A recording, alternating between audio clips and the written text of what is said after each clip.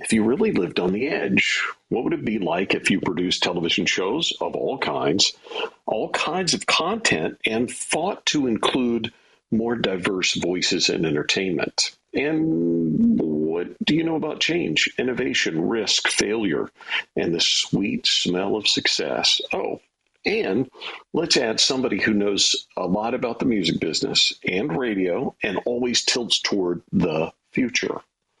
Yeah, you're in the right place. Welcome to our Wednesday live event on the Clubhouse app, Innovation in Audio. My name is Lloyd Ford. I'm with Rainmaker Pathway Consulting Works. While a lot of our work is focused on media, RPC, Rainmaker Pathway, is a group that specializes in developing strategic paths to grow revenue and value for a lot of different kinds of companies. That strategic value is needed in a wide variety of businesses today more than ever. We do this by helping clients focus on their brands, and separate those brands from others so that their special can be clearly seen. We are the perfect strategic partner for clients who want to increase their market share. If you know somebody who needs help today, have them reach out, FORD@rainmakerpathway.com. This live event is part of a podcast series called the Encouragers Innovation and Audio Podcast, and will become available within about an hour, if not before the end of this live event, wherever you get your podcast. Our thanks, by the way, goes to Joe Kelly for producing our podcast events and JustJoeProductions.com for creating audio footprint and distributing them. Pay close attention to this. Our entire reason for launching Innovation in Audio is to showcase proven innovation in a wide variety of perspectives. Today, we are going to visit with Evan Shapiro, who's producer, professor, pundit, board chair of the Ghetto Film School, Emmy and Peabody winner. He's won these awards. He's a lecturer for companies and governments on Generation Y and Generation X. And listen up, we're also going to be joined, we hope, he's not arrived yet, but we hope he'll be here any minute, Mike Burrell, who is with Columbia Records as a national radio consultant. Before we get started with our current guest, we do have this to share with you, a quick preview of what is coming next week on Innovation in Audio.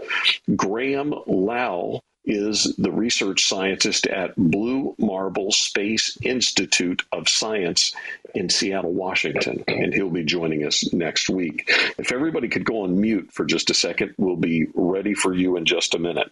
See our full upcoming guest calendar on our free blog section at rainmakerpathway.com.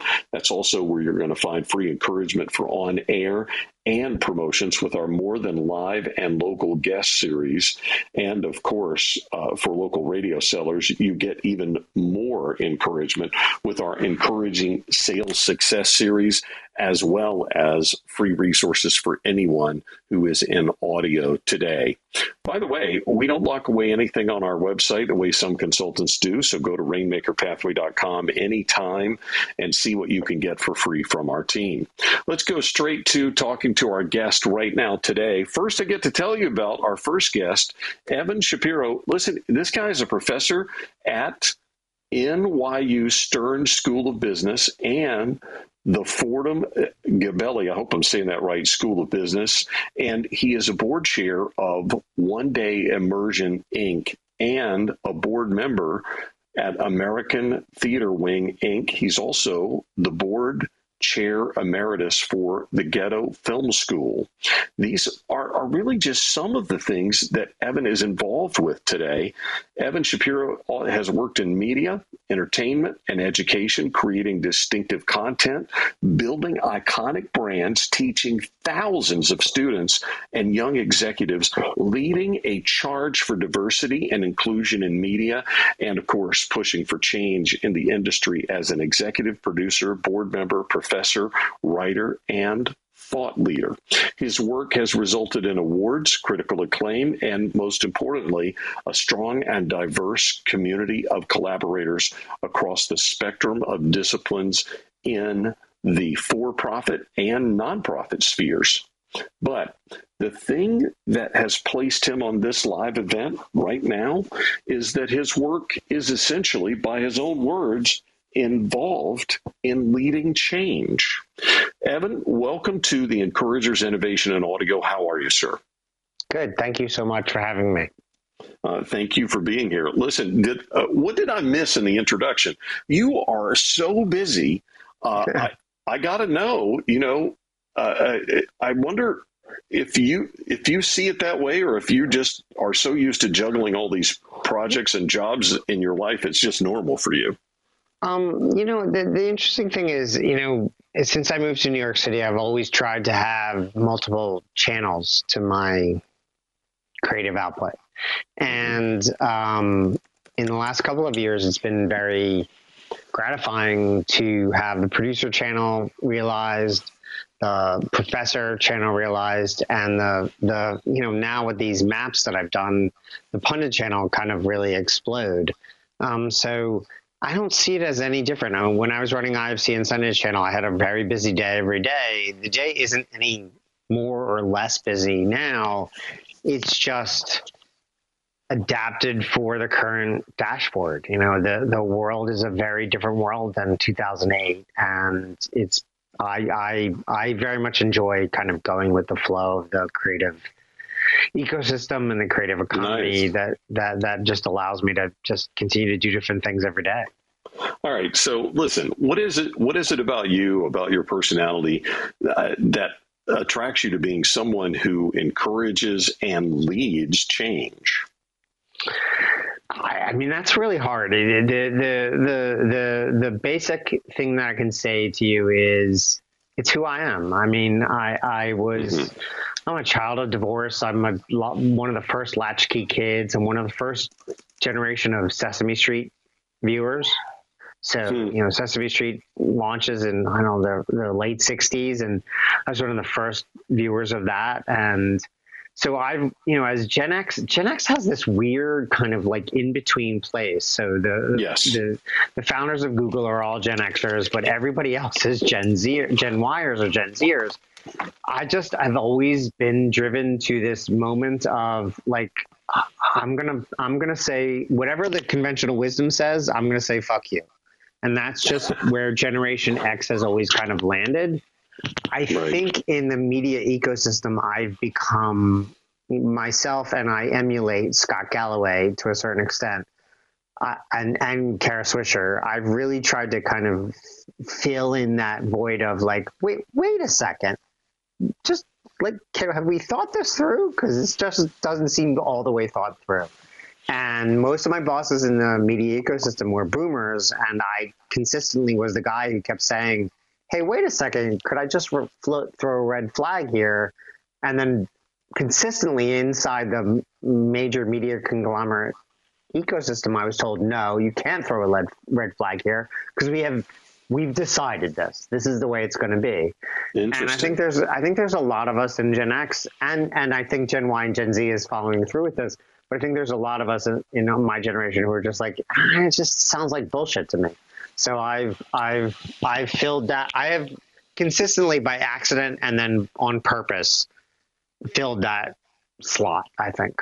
Well, and you're talking to a Gen Xer, so I feel you. I feel your pain. So listen, you have been really successful doing what you just talked about. For over 8 years, you were the president of IFC and the Sundance Channel. How much is involved in guiding entities like these? Because I would imagine there is some red tape.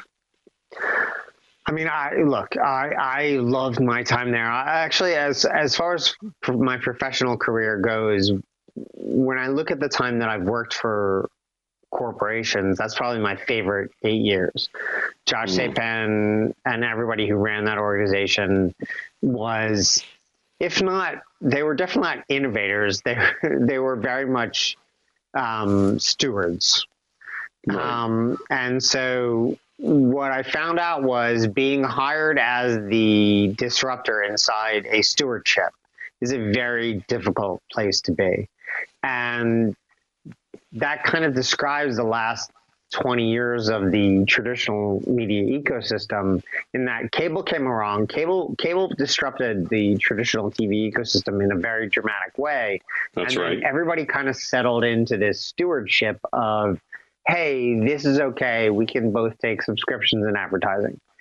And right. I kind of fell into that ecosystem on its rise and was very lucky to be a beneficiary of, from a financial standpoint, the rise of the cable pay TV ecosystem on a kind of like unfettered climb hockey stick up and to the right. And then kind of like a rocket ship, right? Yeah. I mean, I came in towards the kind of last quintile of that, but I made a lot of money. I was very lucky to be included in the club that grew that ecosystem. But then when I started to ask questions, hard questions about that ecosystem, like, hey, this shit's not going to hold. Maybe we should think about what's next. I was always told, like, hey, that's cute. That's adorable. Sit down and shut up.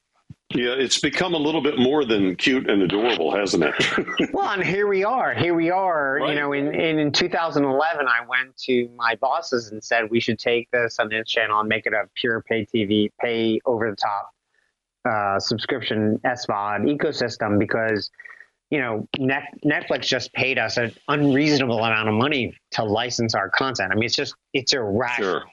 Right? This is right. 2007, 2008. I said they came to us, they just paid us an irrational amount of money for our streaming rights. Clearly, we're missing something. We should pivot and turn this business into a streaming service.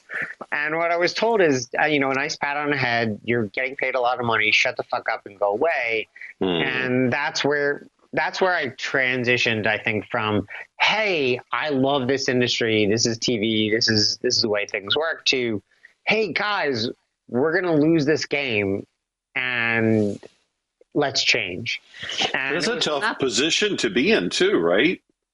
Yeah, it was not. I mean, again, I was being paid an unreasonable amount of money to be the red flag, but at the same time, it was not easy. And you know, pioneers get shot, and I don't really mean to self-aggrandize here. I really mean, like, if you have an idea that's different from the conventional wisdom, they're going to throw shit at you. And that doesn't really matter what position you're at.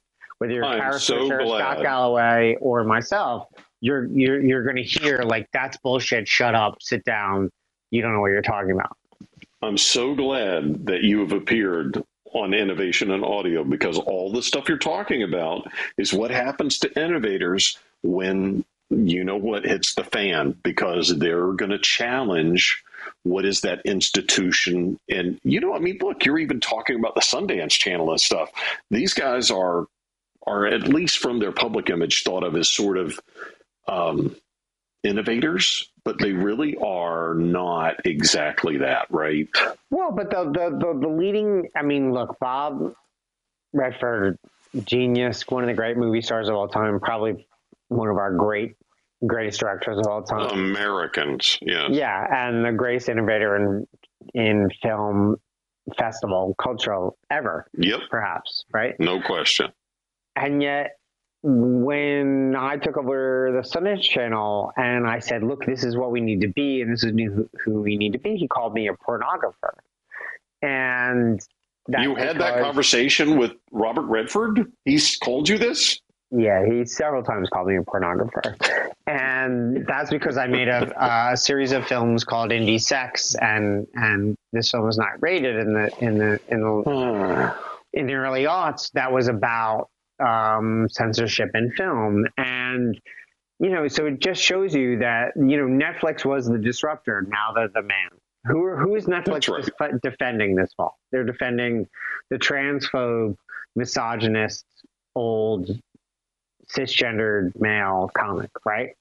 Right. And that's, you know, so you know, the ecosystem is very much defined by the fact that the innovator disrupts, then the disruptor becomes the man, and then the man becomes disrupted, and that's where we're at.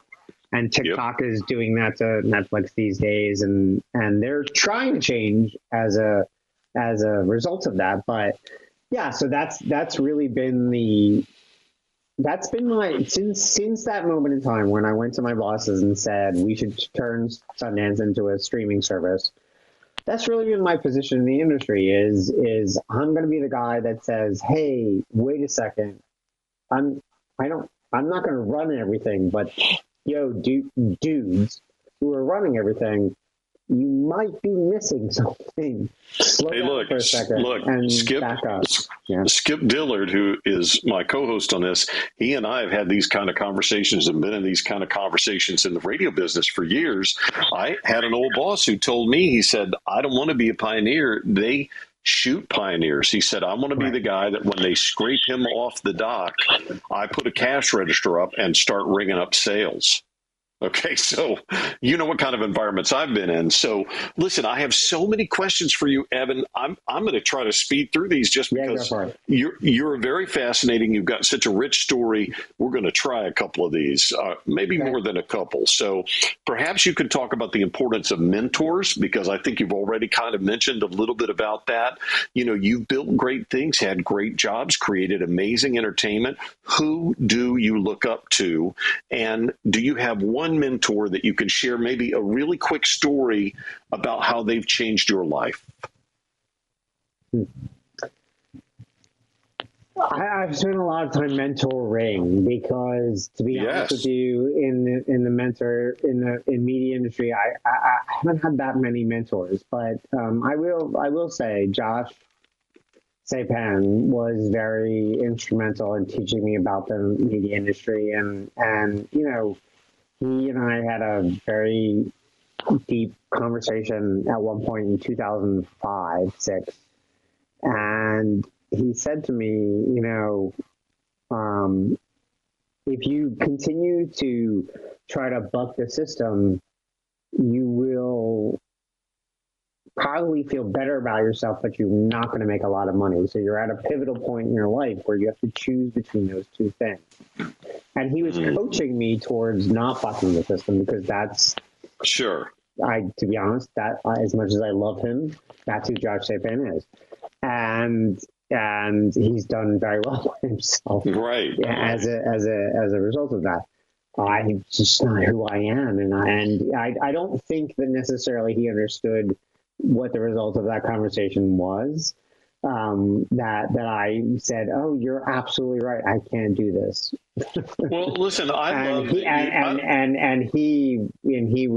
think he was trying to convince me to stay within the ecosystem, but he and I remained very good friends. On the other side, you know, I think the greatest piece of advice I've ever gotten from anybody was my psychiatrist in 1990, who said to me, you know, if you try to relitigate the past, you're going to spend a lot of energy on losing battles. Look forward. And that was probably the greatest piece of advice I've ever seen. Really? It's about my parents at the time, but I think it's a good truism for the industry.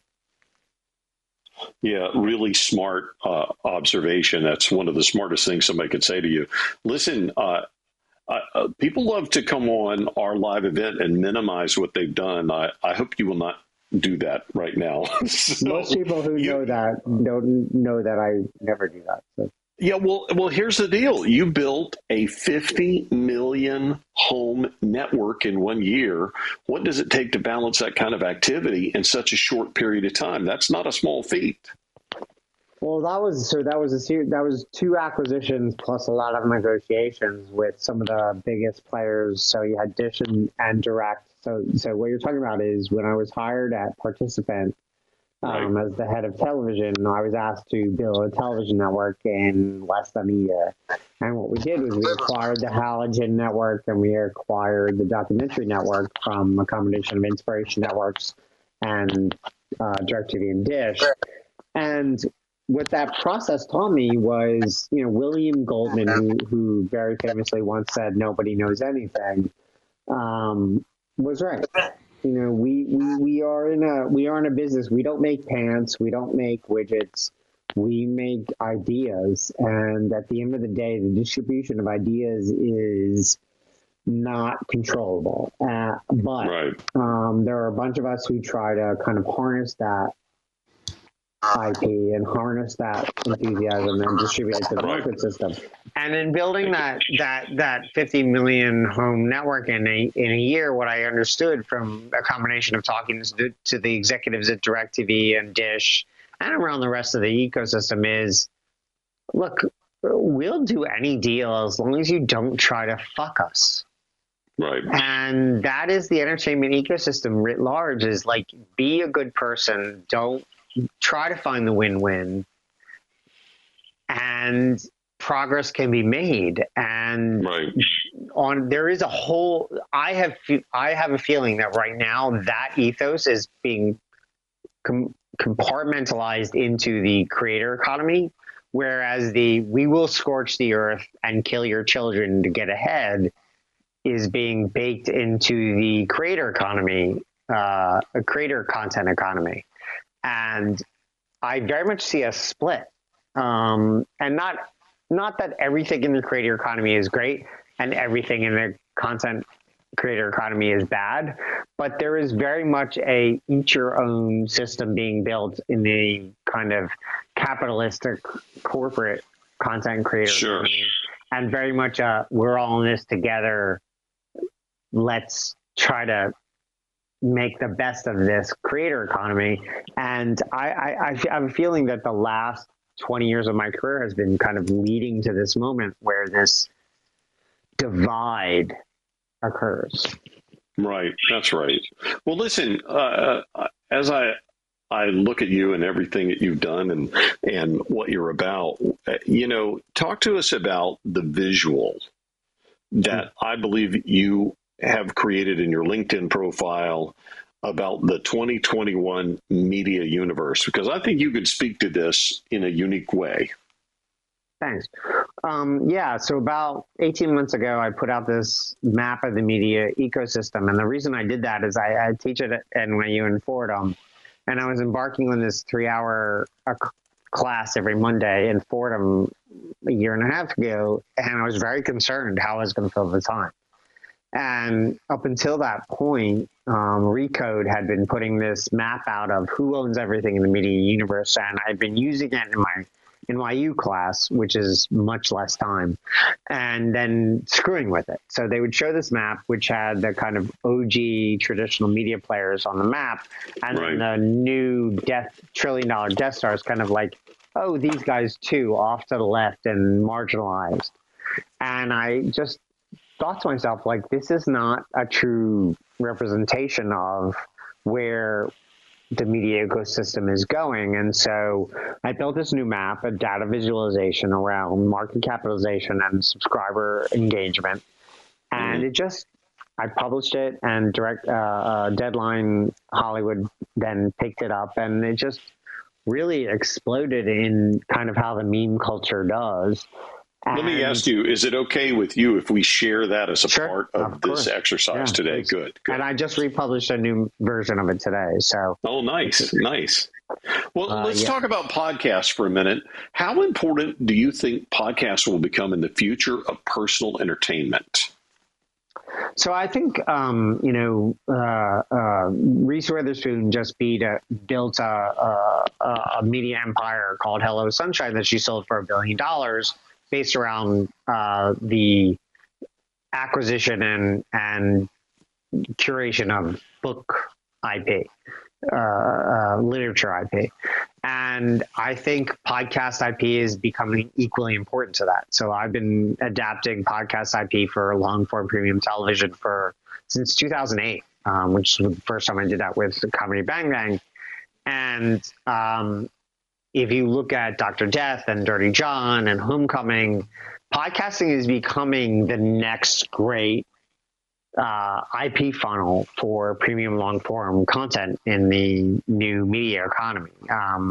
The muscles that go around building a long form premium piece of audio IP are very similar to the muscles that go around building long form premium video IP. And I think why the proving ground of audio is, I think, really being adopted as the funnel for long form premium content. So I think audio, I think we're at the very beginning edge of the audio explosion. I think people are thinking it's mature. Now that Apple and Spotify have added individual subscription mechanisms to their ecosystems, I think we're about to see yet another really big 5-year explosion in audio.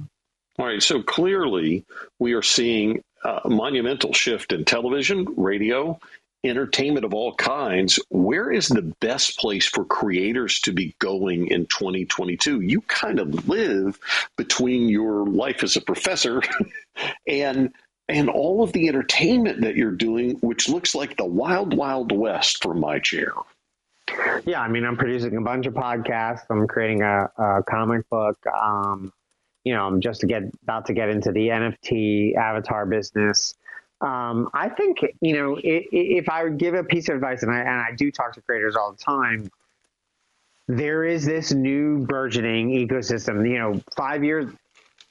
24 months ago, we were all talking about, hey, Quibi is a new buyer, right? And then 36 months ago, there were a lot of people in the ecosystem talking about how CISO, which was a platform I was creating, was the new buyer.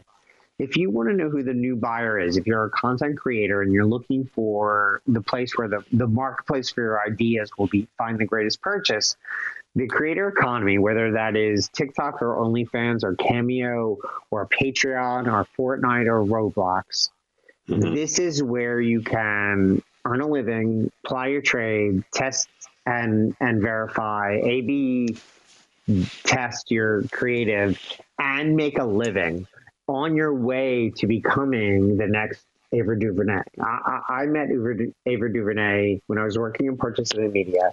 She was a PR executive, and she made this great little film about the predatory payphone system in prisons. And now she's the biggest director on the face of the earth, right? She is the new Shonda Rhimes. And if she hadn't taken the chance to independently produce that film and get it into Sundance, there's no way she'd be who she was. Lena Dunham created a tiny little film called Tiny Furniture that got into the Sundance Film Festival and made her who she is today. Ryan Coogler, if he didn't make Fruitvale Station, which got into the Sundance Film Festival, won the award. Like, the creator economy is the greatest indicator. Fucking Quentin Tarantino and Reservoir Dogs at the Sundance Film Festival. Like, if he didn't take the chance and make the film and put that out there and then get that into the Sundance Film Festival, we wouldn't have who he is and his oeuvre today.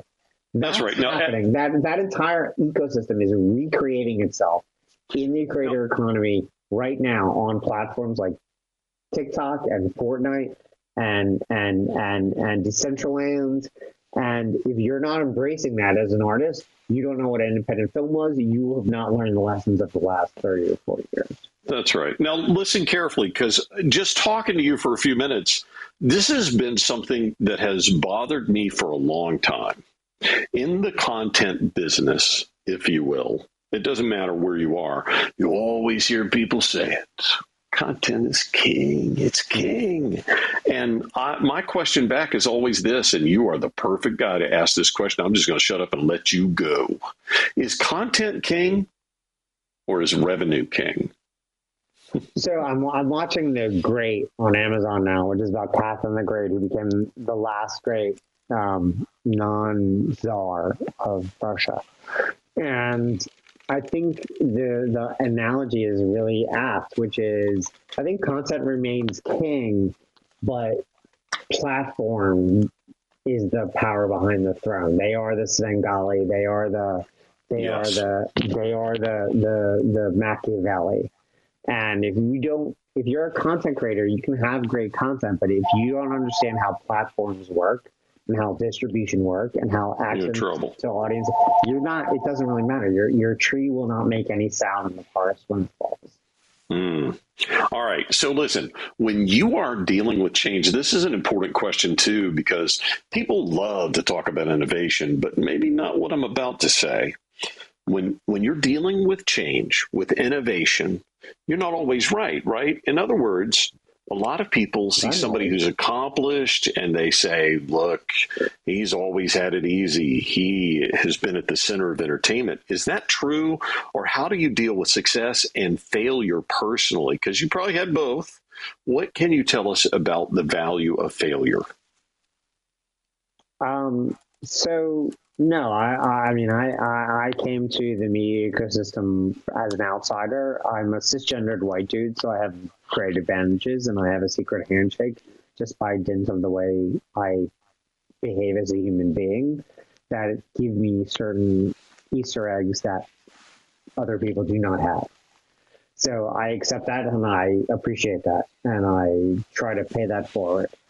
But on the flip side, the ecosystem pushes back against change. That's just what it does. Absolutely. It has no choice. That's what it's meant to do.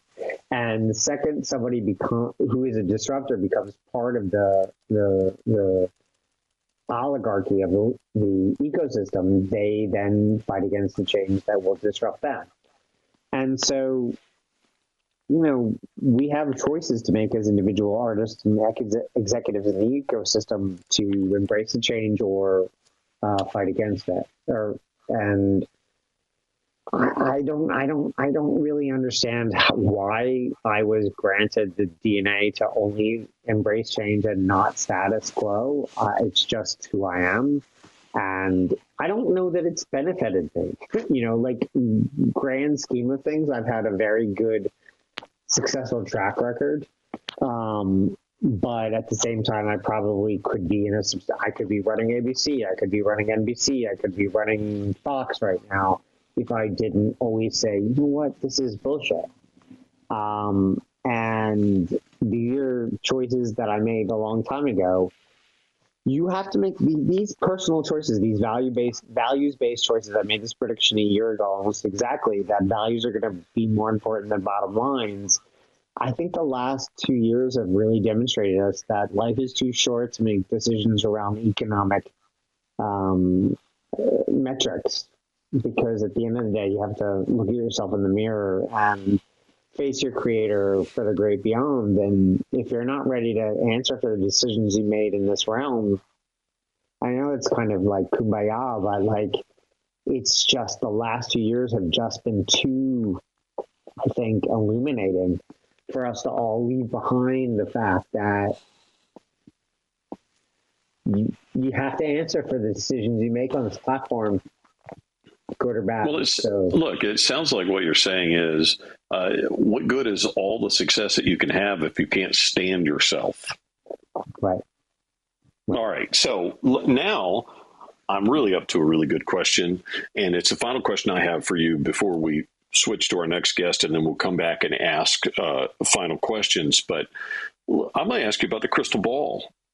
What would your crystal ball tell us? Nobody can see the future, but what does your crystal ball say about the future of creating shows, the future of being an entertainer, a writer, and being in the entertainment business as we leap forward, which is really what's happening with technology?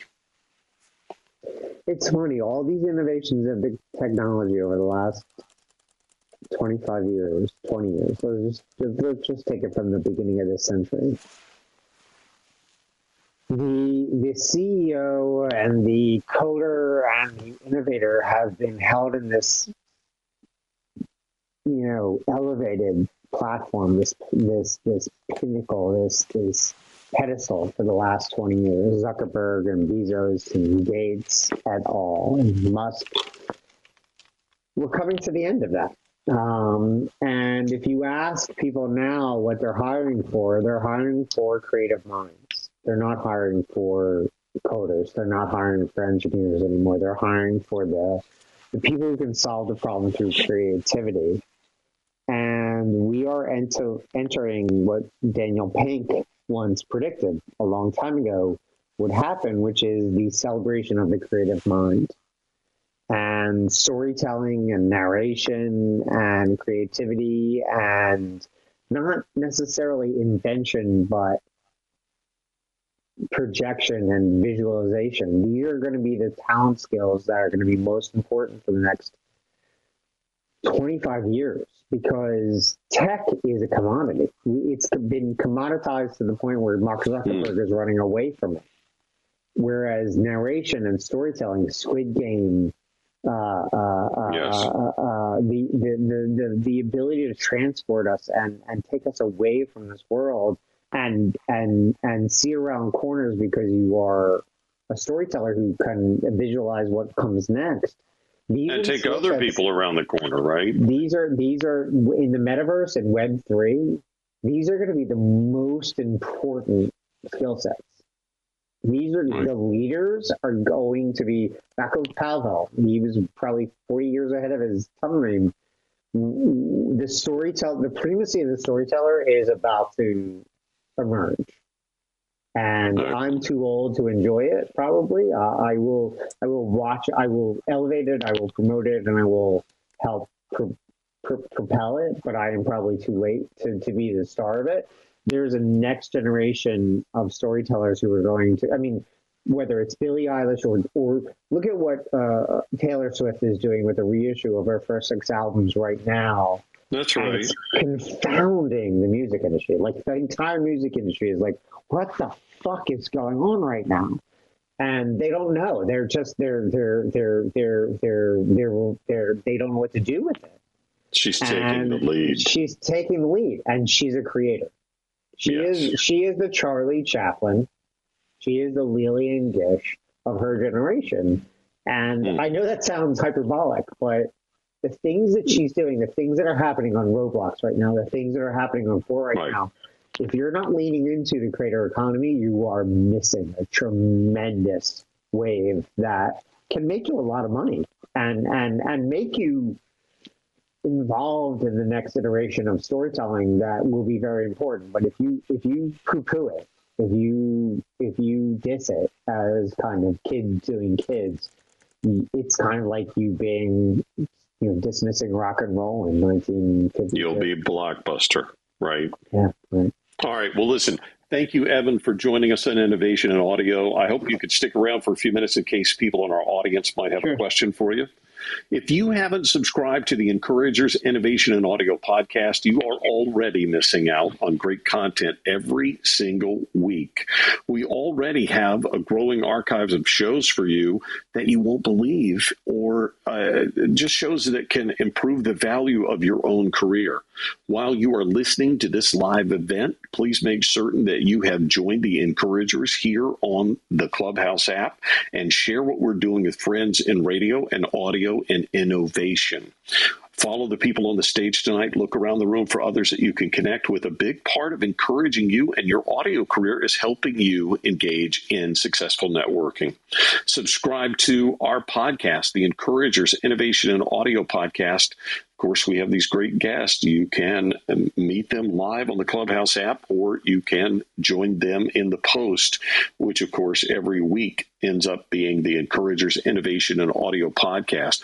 We also have the Encouragers the Radio Rally podcast. Both of these podcasts are on Apple, Spotify, Audible, and wherever you get your podcast. We are also the home of great one-time events. We have a special live event coming up called How TV Has Been and Is Changing Forever, Thursday, December the 2nd, 2021, 7 p.m. Eastern, 4 p.m. Pacific. What is TV now? What do viewers expect? What should you know? You can find out with this special one-time research discovery event with Futuri Media on television. This is specifically focused on television only and is the Futuri Smith-Geiger study. Aaron Callahan will be our special guest from Futuri Media. And if you are all interested in what consumers want, television, changing disruption in media, you will want to hear this live event. Don't forget to follow the people on this stage. I think we've said that before. You know that we're big believers in connection, so please do that. Let's check in with Skip Dillard, who's got our great second guest on Innovation in Audio. Skip, who's your guest today? Hey, we're really happy to welcome to the stage. And by the way, really enjoyed Evan's comments. I mean, just some great insight there. And Mike Burrell, I've known him for so many years. And, he has been with, quite a few great labels. And we'll talk about his connection to radio as well. Mike, how are you doing tonight, man? Skip, can you hear me? I'm doing fantastic. Perfect. Honored to be part of this this podcast / on Clubhouse. Thank you, man. Really glad to have you. And, we'll start. And I know that we go all the way back to your days as a record rep coming to visit me in Buffalo, New York at WBLK and sleet, snow, and the few days of warm weather we had up there. How has the job of being in record promotions changed for you as an executive as we moved from the CDs to downloads to the streaming world? Well, first of all, I do want to address your first statement in terms of when we met in those very cold and frigid days in Buffalo that were amazing. And that being in the late 90s, it was completely a 360 change as we move forward to today in terms of the approach to how you do marketing and radio promotion. First and foremost, we can start that the number one difference, which is pretty the most obvious one, is in terms of a physical format, which forced you sometimes to meet people, to do hand-to-hand exchanges of music. The significant difference really at this point is really, again, as you said, streaming. And streaming, where it differs from, as you asked about the CDs, to me really took a significant change in 2010. There was a transition period from the late 90s where where labels were testing going from CD to MP3. But the significant change from my perspective was when I joined J Records and I worked for Clive Davis from 2009 to 2014. The company was a progressive, think forward entity. And the specific record that I think illustrates the difference would have been Blame It on Alcohol by Jamie Foxx. For those reasons, everything I had been taught as a promotion director, a national director, a VP at different points changed, because the sales on that record, even though there was physical sales, we were now, for the first time in my career, if I remember correctly, that we were looking at master tones, downloads, ringtones. It was a whole complete shift behind that record.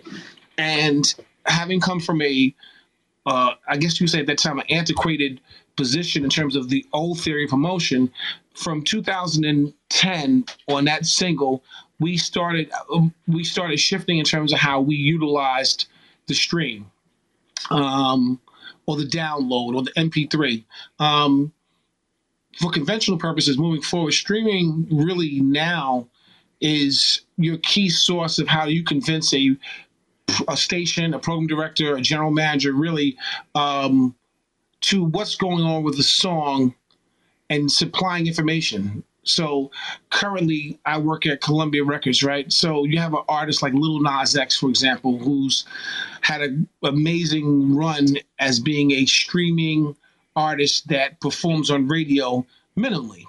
But if I'm sitting talking to you, Skip, and you're at BLS and I'm trying to get a record played, the difference is previously you come with a conversation, you say, listen, this is the sales on a record, and you depend on the program director for the most part, or the mix show guys, to help tell your story about how it's performing for them. Where I'd have to speak to somebody, hey, listen, I spoke to you guys here, these are our sales numbers, and then you leave it in the hands of a prospective program director, and say, hey, listen, he has to kind of feel that it works for his format. Well, today that's not the case. A lot of the artists that we have at Columbia Records, Tyler the Creator, Lil Nas X, Polo G, Fabio, these are young rap artists. Well, the story that I can go to a program director at a major market, I can sit there and go to him, number one, and say, listen, let me give you these consumption numbers. Let me tell you what's going on with this song at Spotify. Let me tell you how this song is Shazamming in your marketplace. Let me give you M scores. Let me give you your Apple Music scores. Let me give you your SoundCloud, your YouTube. What happens when you have to be armed.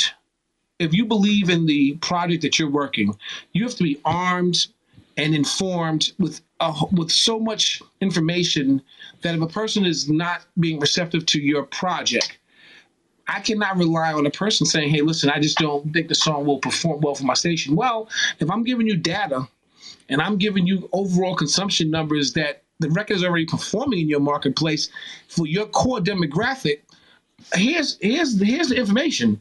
So if you're telling me you can't, have this record put into your rotation, you can't support this project, now you have to give me some data back why it doesn't work for you. Because I've already told you it's on Billboard is number 10. And streaming audio is 116 million streams to date. Spotify is number 5 on the USA chart.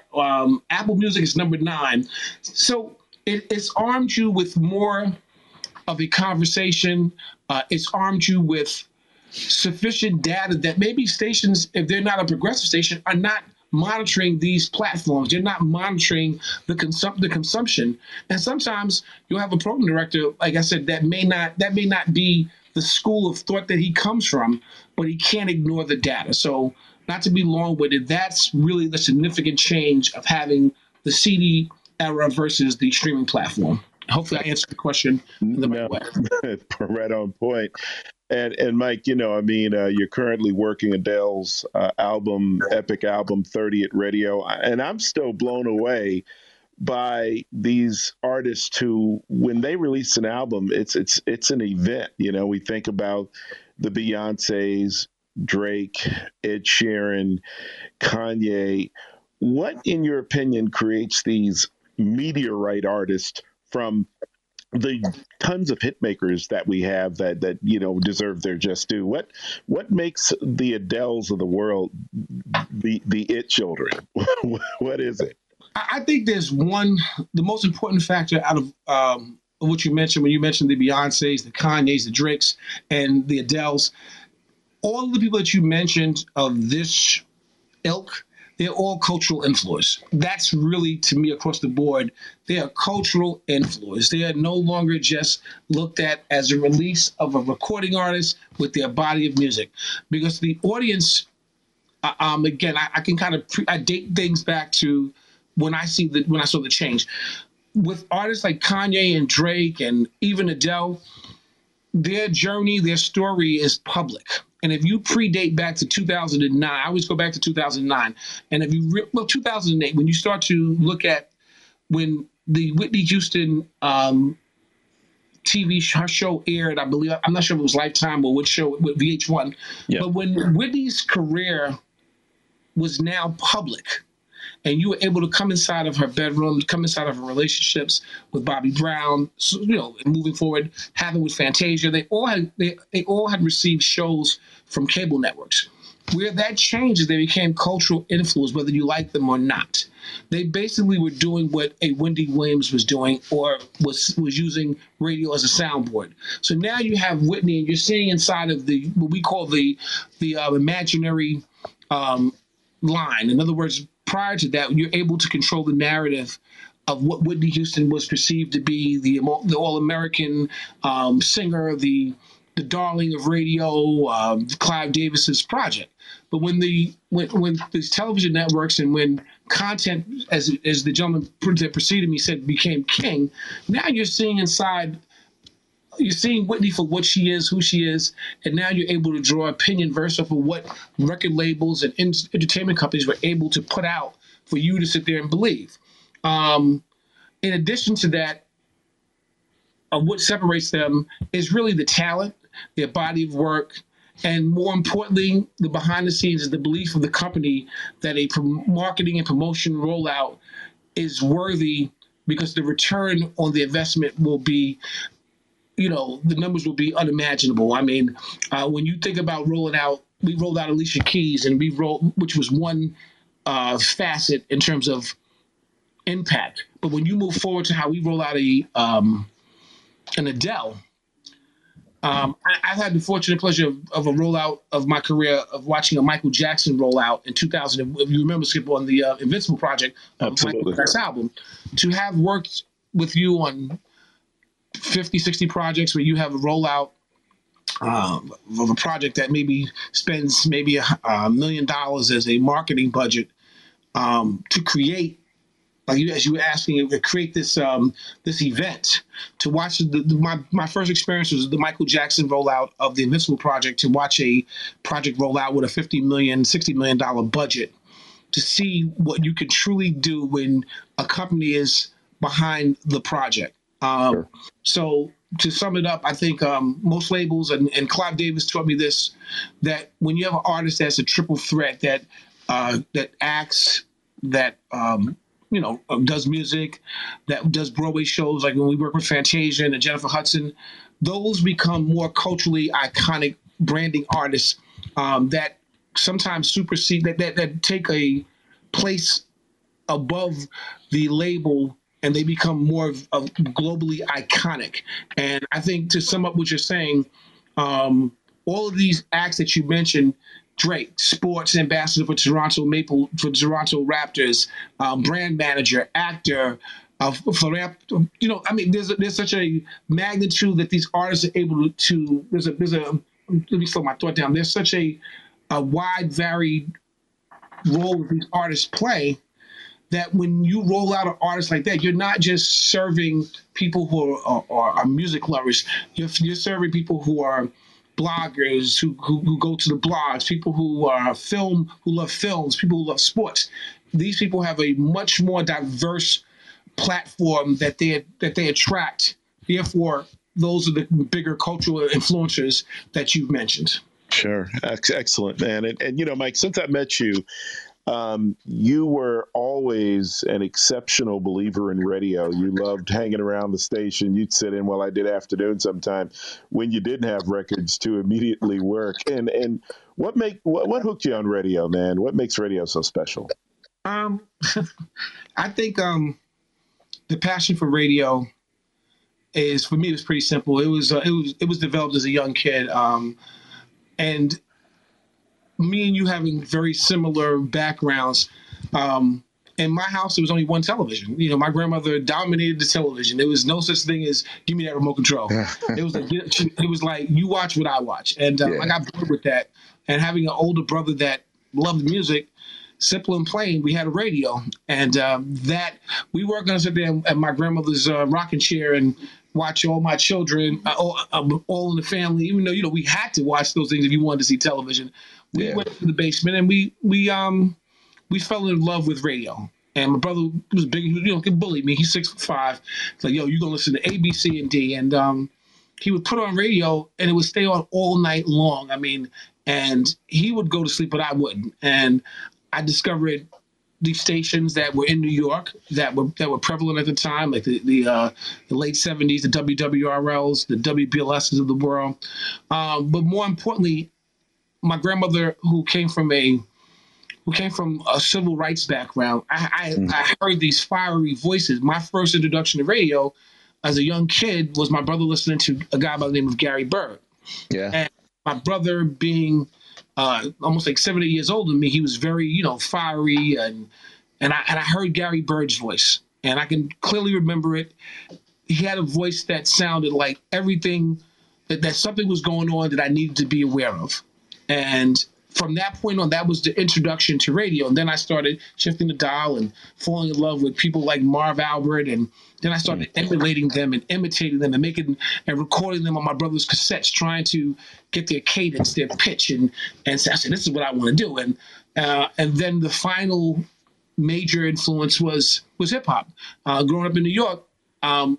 on the weekend, Mr. Magic, I think, changed my perspective in terms of what I wanted to do as a college student, and listening to Magic on the radio at 2 a.m. on WHPI, and having to actually record it, find a tape and whatever.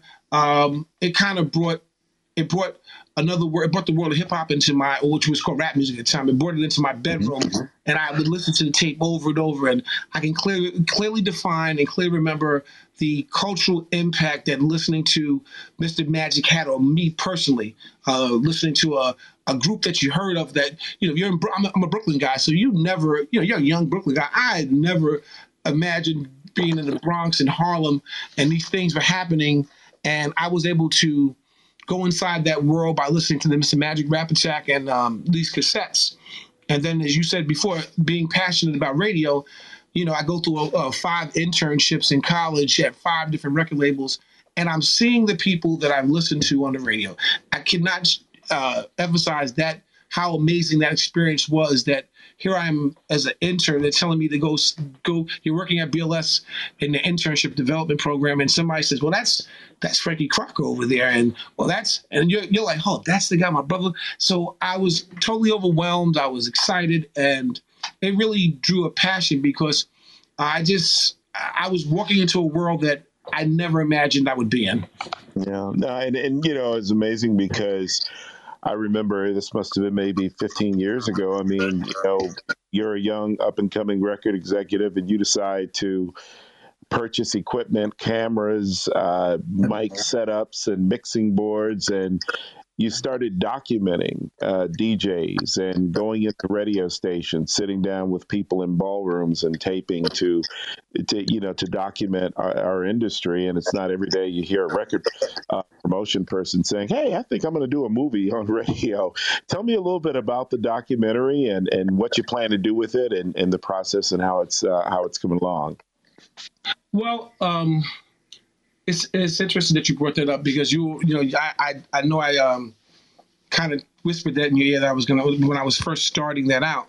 One of the important things that I started noticing, and I think if I dated back, it would probably be to 2009, 2010. Again, content, everything became content, and a close friend of mine and mentor, brother, his name is Ralph McDaniels, of Video Music Boxing. For those who don't know, right, the longest running video show in the history of television. I'm watching Ralph closely. We had already parted in some business ventures, and I'm still, he's like, "Mike, listen, come into my world and look at what I have." And I remember it clearly. He had documented everything from hip hop from 1986 to the present. He had over 200, close to 130,000 hours of content of hip hop.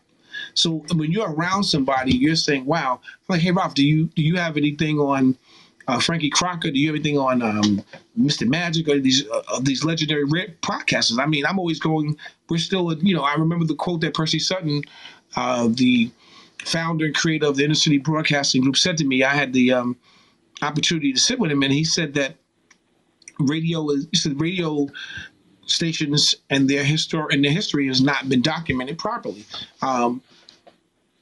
At that point, a bell went off in my head, and I can clearly tell you that there was one particular catalyst that encouraged my vision. I didn't know Ken Webb at the time. I mean, I knew of him. Obviously, I grew up on him. Ken Spiderweb, the former morning show host of WBLS, and he's also audio talent at SiriusXM currently. I went to him. I knew him because we all knew him. He was the guy we woke up in the morning to. And I met him on 28th Street and 9th Avenue, and it was like meeting somebody who understood everything you were trying to accomplish. And I had to have a few people who were the conduits to this radio that I wasn't privy to, that I didn't know much about. And I said, "Listen, here's what I'm going to do. I'm going to take," at the time, $20,000 was a lot of that stuff. I'm going to get $20,000. We're going to buy cameras, microphones, and we're going to document the timeline. And I remember, it's funny, Skip, I said, let's document it from my perspective, which would have been the Mr. Magics, the Red Alerts, the hip hop era. He said, if you're going to do a job, he said, don't tell a story halfway. He said, tell a story, in its entirety, and do not omit people that were risk takers and who did the heavy lifting, so to speak. So we did over an 8-year, really, people have made jokes saying, "Mike, it took you a long time to get it done."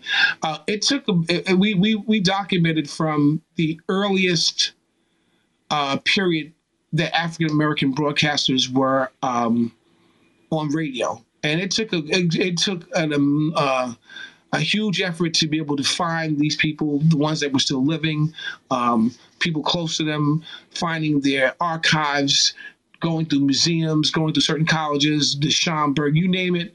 We tried to unturn every stone, and we dated it back to 1928 to the first African American broadcaster that touched the airwaves, which preceded Hal Jackson in terms of being on New York radio, which was the Tales from Harlem, which premiered April 18th on WMCA.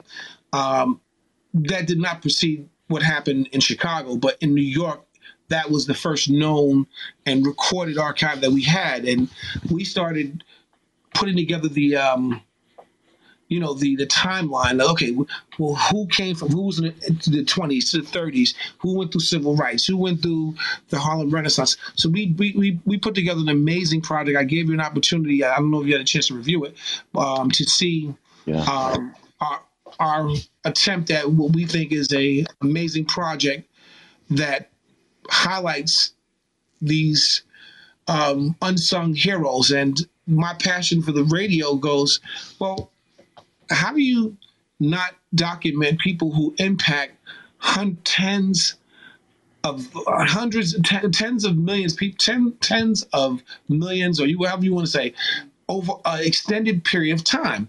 And what happens by having Arbitron and certain rating systems, they give you rating points, but they never give you an accurate number of the impact of what a Frankie Crocker may have done. I mean, that it was popular, so we had to hire mathematicians to kind of come in. We did this out of our own pocket to kind of give us a broader understanding of where they computed that these people touched during this era.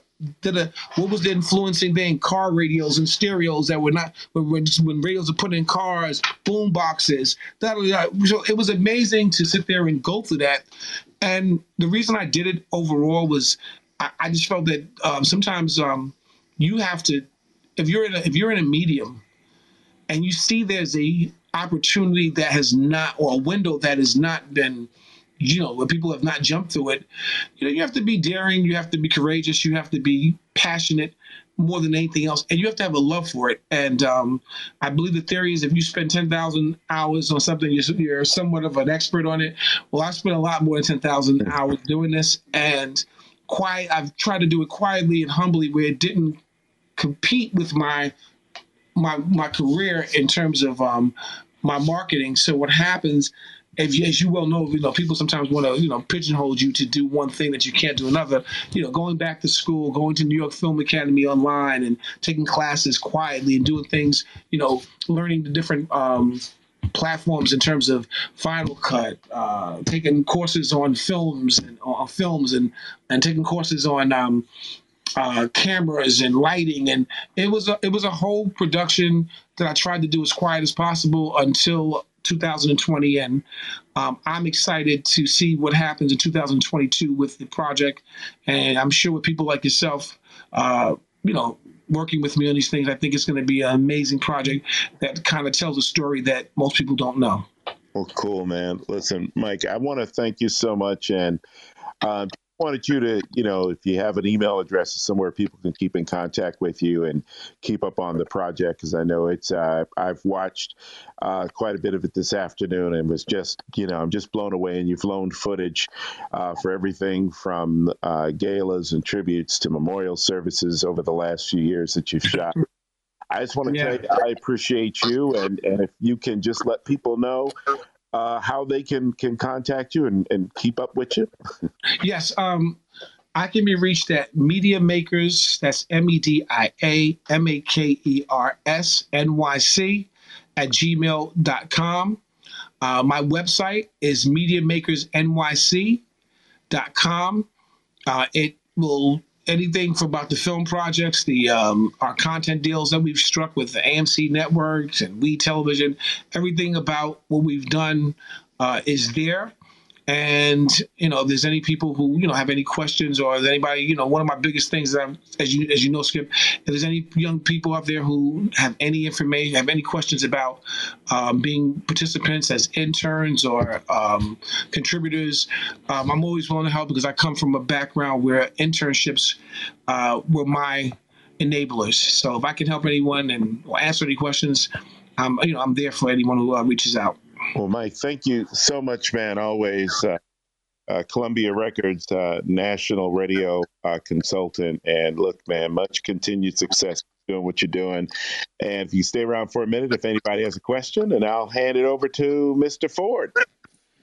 All right. Well, thank you, guys. Listen, look, you think about the rich content that appears on this channel on Clubhouse, okay? The encouragers, everything from Skip bringing somebody amazing like Mike to the table, or I get an opportunity to bring somebody like Evan, and you get a snapshot of their world. But it's not just that. We have special live events. Our next special live event for sellers, sales managers, and market managers everywhere is coming. We call it the 2022 Sales Liftoff, Planning Your Bigger Revenue Year. You know, some of these folks, share this with them. Thursday, January 13th, 2022 at 2 p.m. Eastern, a little bit different time for us, 11 a.m. Pacific. You can join us live on the Clubhouse app on Thursday, January 13th, 2 p.m. Eastern, 11 a.m. Pacific, for a specifically revenue-focused event where it's something that we plan to do quarterly with sales managers, market managers, and local sellers. We're going to lay out planning and actionable events to amp up your Q1 revenue. But not just that, our special guest is current sales consultant Alec Drake, former director of sales for Cumulus Media in Dallas. Our special revenue partners for the Q1 event will be Chuck Wood, who's the VP and general manager of Delta Media Corp, a multimedia company comprised of 7 television and 9 radio stations in Broussard, Louisiana, and Scott Howard, who is the general sales manager of WOWO, which is Federated Media in Fort Wayne, Indiana. That's Thursday. Well, you got the date. You got to come and check that out and be a part of that. Of course, we're going to open up the room in case you might have a question for one of our guests or somebody on our panel. Just push the button at the bottom of your iPhone or Android device to raise your hand. We'll bring you up. We do ask that you mute your microphone if we bring you up. By the way, when you join the encouragers, we do have people who with us. Our goal is to provide for you a very interesting content, advice, career hacks to move your career forward and to encourage you. But we don't mind sharing the stage with you if you're so inclined. That's why we extend this offer to you every Wednesday. Don't feel pressure to talk. This is a safe space for everyone. Also, don't forget on Monday at 7 p.m. Eastern, 4 p.m. Pacific, you can join us for the radio rally right here on the Encouragers. This coming Monday, Lois Lewis, she calls herself Double L Radio with KNIX in Phoenix. She's the music director and a absolutely badass personality who will really tune you up pretty good. You come see what she's got for us. We love encouraging everyone in audio and radio, and we're bringing ideas, solutions, opportunities all throughout these businesses. We appreciate you telling others about innovation in audio. And look, just to get us started really good, I do have a question for Evan. And listen, look, you've spent substantial time, energy, and personal capital on pushing the entertainment community to increase opportunity, access, and inclusion for those who have been historically underrepresented on or behind the camera. How difficult is this? That's the question. And also, what are the keys to being successful balancing the playing field for more diverse creators? Thank you, Mike. Great inspirational talk. The key element here is initiatives fail. They when you talk about trying to create more inclusive and diverse and equitable opportunities for people across the industry, if you create an initiative that is, by its very definition, ephemeral, it's short term, and it's the hope that kills. So if you try something and it fails, it actually ultimately does more harm than good sometimes. What you need is systemic and programmatic and measurable and accountable metrics by which diversity, equity, and inclusion can be measured, which means, bonusing executives, and I just had a conversation with George Cheeks at a one day immersion, which is a seminar we do every year. And he was very instrumental in creating performance metrics for diversity, equity, and inclusion at CBS and Viacom. And it's about, you're not going to hit some metrics and you're going to fail on some metrics. But if you create systemic and measurable and accountable and programmatic and ongoing initiatives that are measured in your bonus. People can tell when you try. That's exactly right.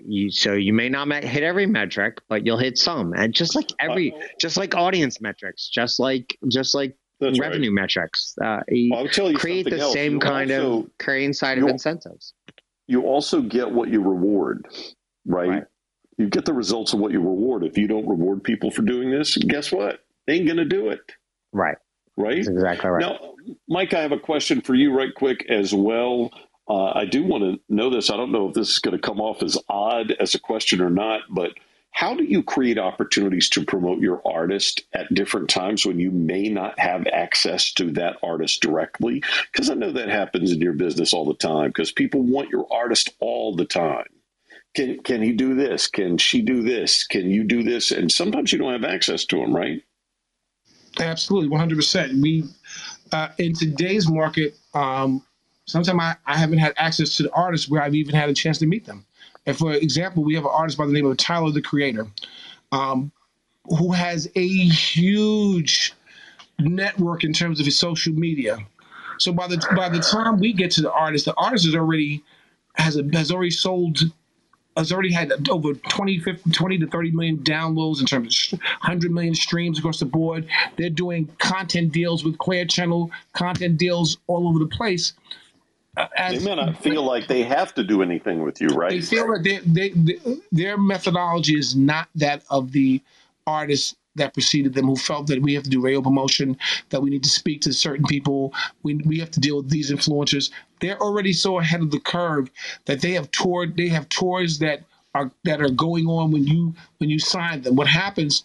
A lot of the artists we're grabbing off of like platforms like TikTok, who are already. They're already millionaires before they've even signed a deal with Sony. And they're not going to change what's worked for them just because they've gotten a deal with Sony. They see Sony as a third-party deal and as a helper as opposed to being an influencer. And the labels as well as the major labels, we're buying into influencers versus buying into artists. So you have streaming artists versus recording artists. And that's really interesting. I haven't. There's artists that I've barely ever had a conversation with that have sold 2 million albums and barely ever touched radio or any other platform that they're not familiar with. They're not paying attention to that yet because they already got so much going on. Happy Absolutely. Joy.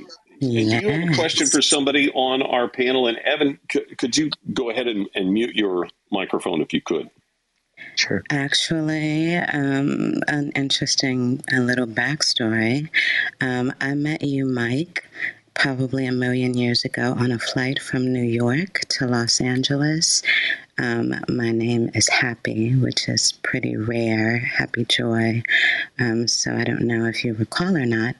But regardless, we were on an extended flight and we ended up, that was like 7 hours. And after that, we ended up going to the same hotel. So it was an amazing time getting to know you. You have a question for Mike? Yeah, I'm pretty obsessed with Frankie Crocker and The Quiet Storm. That's my intention, the direction that I'm going. So I just wanted to acknowledge you and absolutely link for, you said, internship or anything of that nature. I don't know I'm always interested in female voices and what you think about that type of perspective, what it looks like for women in radio and your input in that area. Well, again, I'll be honest. You were so detailed on the plane. I didn't remember it, but that I met you. But to answer your question in terms of women in radio, something that I was very passionate about in doing the project is that we also covered women, the impact of women in radio as part of the documentary, and it dates back to the 1950s and 60s with Alma John from WWRL with her Homemakers Club, where she was really the first woman radio woman broadcaster that had a weekly spot on WWRL. So and all the way to the Vi Higginsons of the world and so forth. What I'll do is, again, I'll give you my email information, which is mediamakersnyc@gmail.com, because if you have any questions or if, you're interested in participating in the project in any shape or form, please reach out to me, and I'm sure we can have a conversation outside of this platform. Mike, I got to tell you, you're so giving, and that is a great way for anybody to reach out to him. Listen, we do try to keep things to about an hour. You can see we kind of went over tonight. I do want to say a very special thanks to both Evan and Mike, and of course, always to Skip, who's brilliant at this. And look, I just appreciate everybody being patient and giving during this process. Of course, a special thank you goes to Joe Kelly for producing the Encouragers Innovation and Audio podcast, which will be available in the next hour, if not less.